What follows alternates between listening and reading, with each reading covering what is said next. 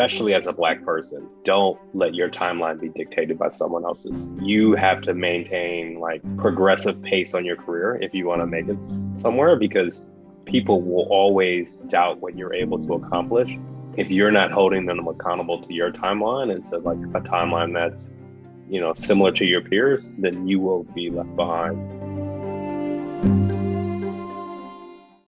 Welcome to Corporate for the Culture, where we dismantle the career system to provide the next generation of Black corporate leaders with tools to build the career they deserve.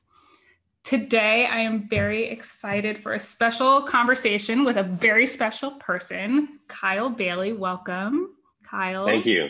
Good to be here.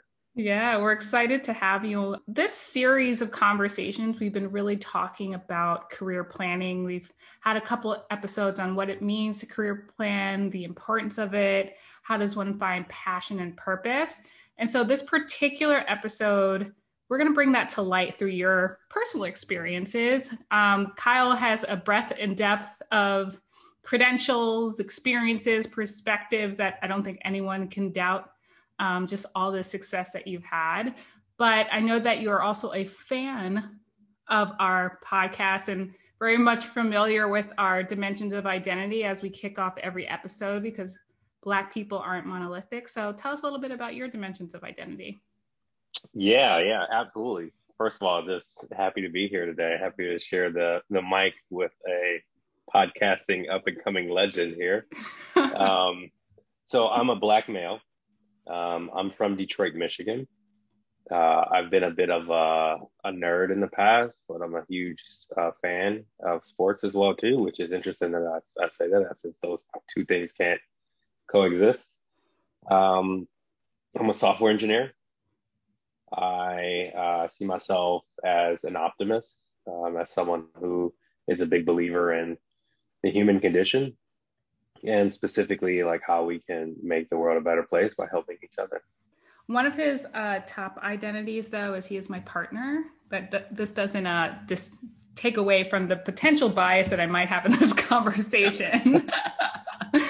But yeah, so let's jump off. So I don't know if you've heard about this, Kyle, but this period is now called the Great Resignation. And that's and that is because a recent study showed about 4 million people have quit their jobs in April alone. Okay, that's 4 million people. And that's the highest quit level that we've ever seen since the 2000s.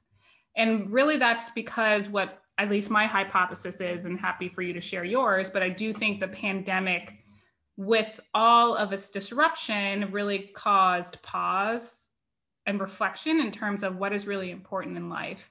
And that's what we talked about in our previous episode around passion, purpose, and what's going to make you want to show up in your true excellence in corporate America that you feel matches your value.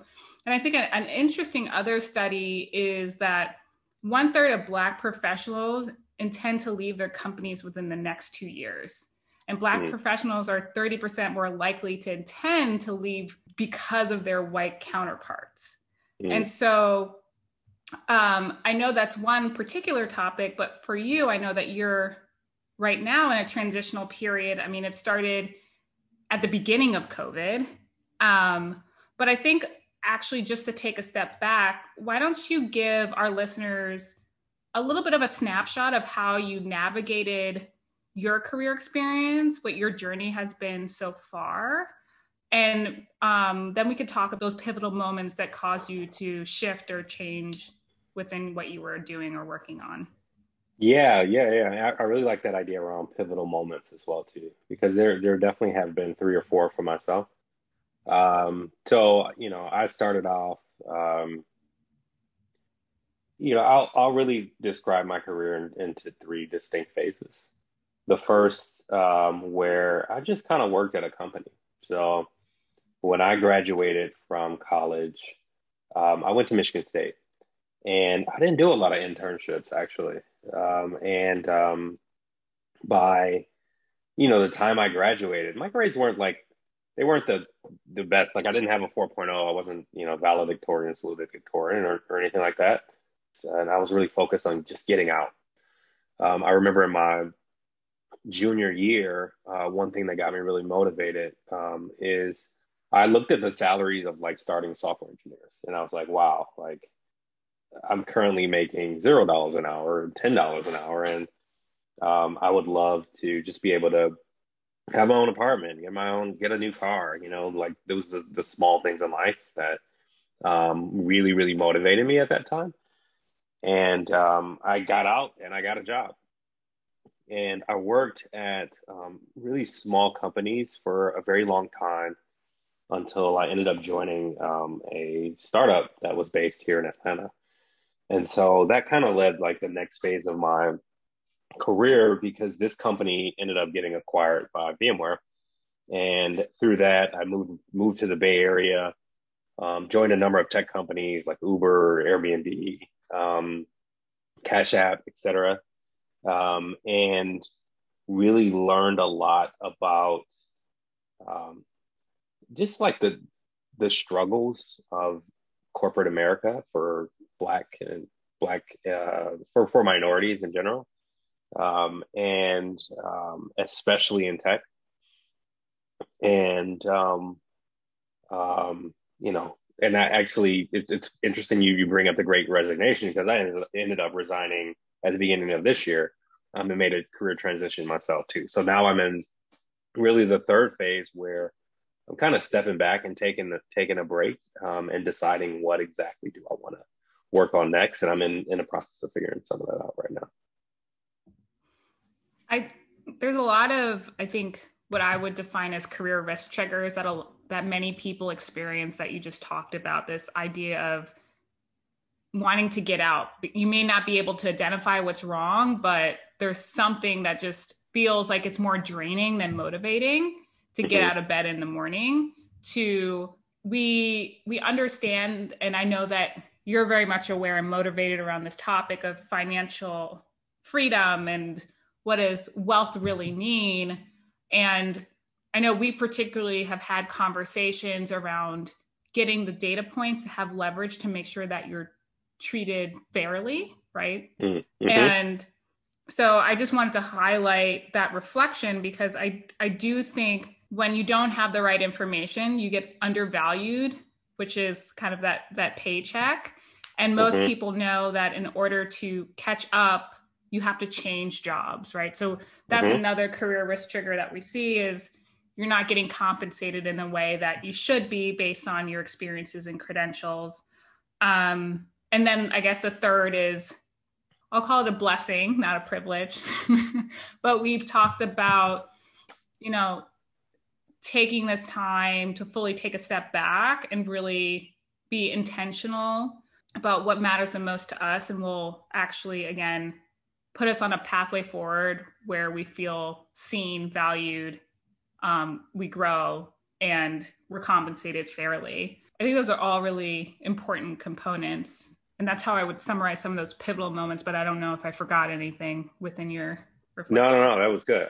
That was a pretty good summary. I think the first step in any like ideal career journey is to define a goal, just like in life. And I think one of the challenges for the culture and Black professionals in particular is that a lot of the goals that we grew up with aren't really relevant in today's world, right? So my parents, for instance, my mom worked for the state and she ended up getting a pension. My dad worked, his whole life at, one factory. And by the time he was ready to retire, they ended up firing him, because they got acquired. And we don't live in a world where like those options exist really to get ahead in life. And even those options themselves are also pretty limited, right? I mean, if you look at a lot of my peers, they have completely different goals. And I think a lot of that has to do with just exposure and role models, right? You look for myself, my goals changed dramatically when I moved to San Francisco. And even the reason why I moved to San Francisco was because a friend of mine worked in executive compensation at a major tech company. And they told me exactly what executives were making. And it kind of blew my mind at the time that people could come to work every day as just like a director for a senior director and make $1 million in cash, right? Like when I was growing up in Detroit, the only people that made $1 million in cash were basketball players or athletes, right? And that fundamentally changed my like goals, and it shifted my perspective on life. I would say like the second thing is just being around people who even had more money than that, right? So when I was at Uber, a colleague of mine was one of the first interns there. So he was like employee number 3. I mean, and when you work at a tech company, you actually get stock in the company at a very, very low price. And so by the time they went public, he's worth hundreds of millions of dollars, right? And same thing with at Airbnb. My skip level at one point was one of the co-founders, and you can look up online to see how many billions of dollars he's worth. And I think a lot of people don't have that perspective to like understand that they can achieve these things, or that these things are even like possible in life. And so part of the career journey is like figuring out like what is the most optimal route to reach that goal that you have set for yourself, even as you continue to like optimize that goal over time. And I think for me personally, the way I think about my career, just gathering enough information and enough data points from people. So like talking to people in my field, understanding like what they did for their career, understanding what, how much they earn, like having these like very, very transparent dialogue with people who I can trust. And then just sitting back and like actually trying to think and trying to plot and trying to just identify like what are those skills that I don't have that people do have that are doing what I would like to do. And then how can I either acquire those skills, and how can I not just acquire those skills, but like demonstrate those skills and be able to talk about those skills in a way that can convince somebody to take a chance. I do think that's a great framework. And there's actually a lot to unpack. Sure. With what you were just talking about. I mean, to your point, if we just take a step back around defining the goal, and I appreciate just the awareness and the acknowledgement that like the generations before us are very much up against different things that we are today. When I think about some of the decisions my parents made, it was all about how do we provide Gabrielle all the experiences that we weren't able to have, but we were just trying to survive through a system in a community where like I was 1 out of 3 Black students in a class of 300, but it's about acclimating yourself, right? Like just trying to figure it out. And it was their first time. I don't think I've actually taken the reflection of how it started based on not just the experiences, but that makes sense with the fact that you said role models. When I think about how I identified where I am today, it was because I'm a curious person by nature, and I like to understand people and what motivates them. And through just having conversations, and I think we can all say this today, we're discovering careers that we never knew that you could, that people had or did. And it's all very interesting. But I want to talk about also this idea of, yes, exploration, role models kind of drive perspectives. But then you talked about identifying that optimal route. I'm more curious about, because how does one define that optimal route? Maybe it was what you were talking about before, like understanding the skills, how to acquire them, how to demonstrate them. But I do also think that the optimal route for Black people is a lot different than when you were talking about peers, meaning your white colleagues, because even the optimal route, it takes like 10 times as much effort. And it's not about potential, it's about demonstrating actual experience. So I guess it could be, we could take this conversation to talk more about what an optimal route is and how do you identify that, and maybe your process of acquiring new skills. And then B, I just want to kind of double click in terms of making it real for people in terms of kind of the Black professional burden that we do have. Yeah. I mean, it's real. And part of it is, we live in a world of context. And so it's very easy to say that like everyone should be treated fairly. And And you know, we live in a society where it's hard to like say out loud that you disagree with that, right? Because it is a fundamental truth. Like I want to be treated fairly. I'm sure everyone else does as well too. But what the context is around it is people aren't treated fairly, right? So I grew up in Detroit, Michigan. It was the largest city in America to ever go bankrupt. We didn't really have good school books. We didn't have computers in my school until like my senior year. And like I'm at a disadvantage compared to peers who went to a richer school district, right? And you think, well, okay, like why, what, like, you know, context is all about understanding like why does that exist? And the context behind that is the idea that you know, school districts are funded by property taxes, right? And there's a long history of discrimination racially institutionalized on property taxes in America. You talk about redlining, you talk about the GI Bill, et cetera. So there's like a long history of discrimination, right? Even you can go even further to say, you know, my parents got a job because that was great for them. Like they didn't have the same opportunities that I had today. Like the world was a very different place. My mom watched Martin Luther King march. You know what I mean? It's a very different place then than it is today. And with some of my peers, when I worked in tech and in San Francisco, you know, their parents were professors of computer science, which is just like a mind blowing advantage compared to me, right? Right. Like, why should I be in the same room? Like, you know how much harder I had to work to grow up in a Hmm. school without computers, and you grew up in a house where you're literally your mom or your dad taught this subject. They told you what to major in. They like help you with your homework. This is a completely, Hmm.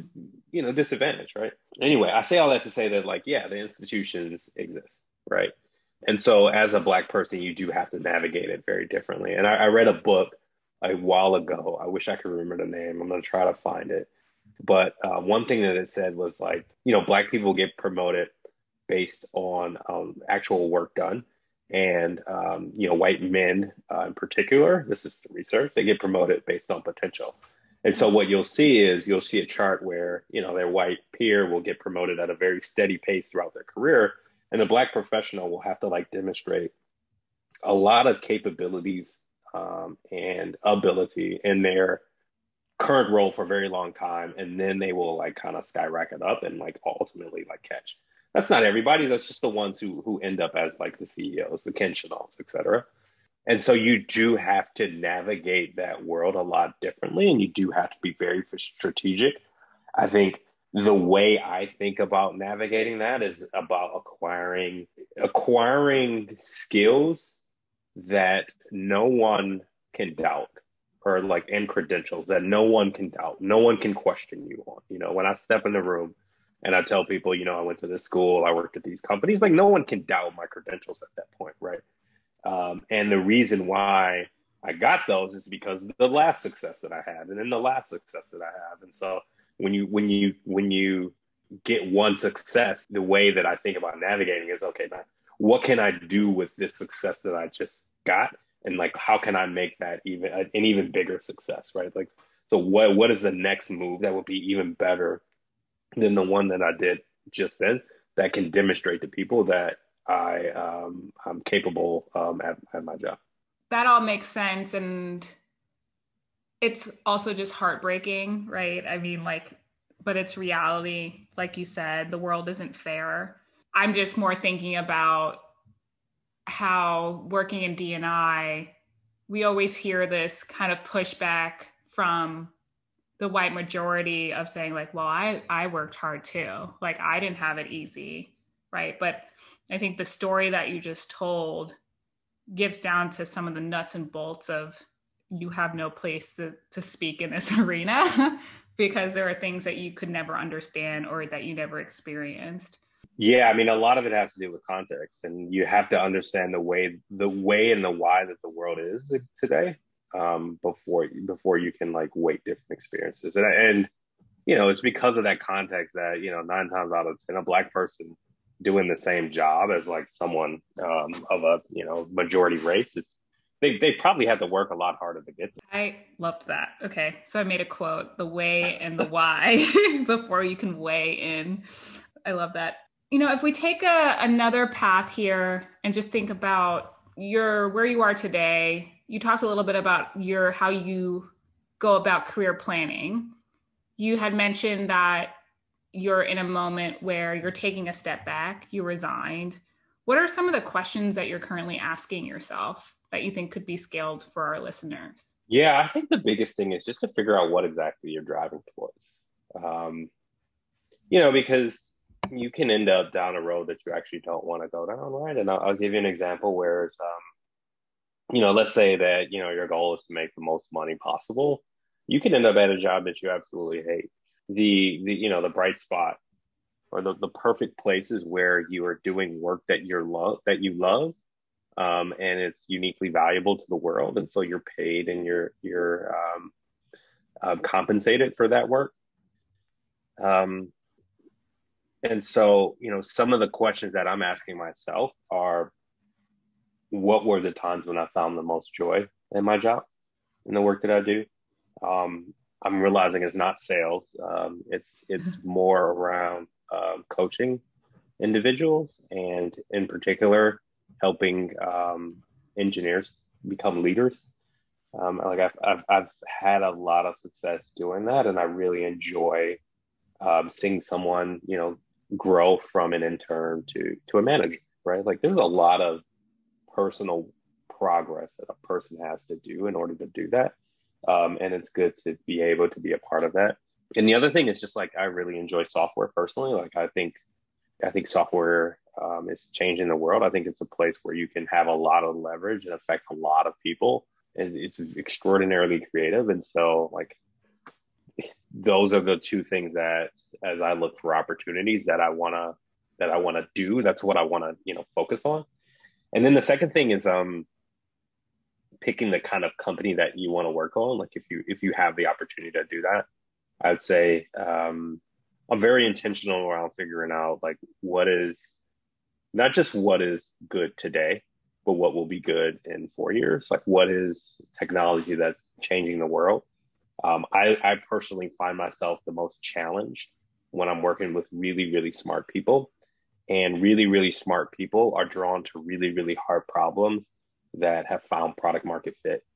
And so those are the type of opportunities that I'm looking at, because those can help me grow to the next phase of my career as well. Well, I appreciate those two kind of pillars there. And it does really much resonate in terms of in a different way from a higher level, because I think I always tell Kyle that he's maybe I'll be where he is in 5 years. um, but for those who are more at the beginning of their manager journeys, that is like a big theme that I've been hearing about. Don't rush the process, because the number one thing you don't want to happen is you join a role or a culture that's not the right fit to Hmm. really help you excel. And then you're starting from scratch. So make sure you're intentional. And like you Yeah. said, make sure it brings you joy.